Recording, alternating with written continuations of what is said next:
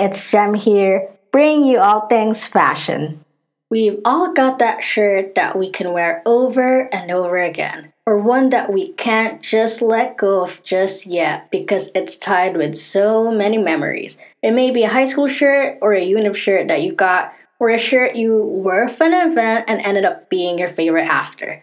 Whether it's a band shirt or a school shirt, or whatever shirt, I'm sure you have a favorite one. Mine would be a white shirt I got back in college when I was still a cheerleader. Every time I would wear it to training or outside, it just made me feel more confident and never fails to remind me that I'm finally part of my dream team and my dream school too.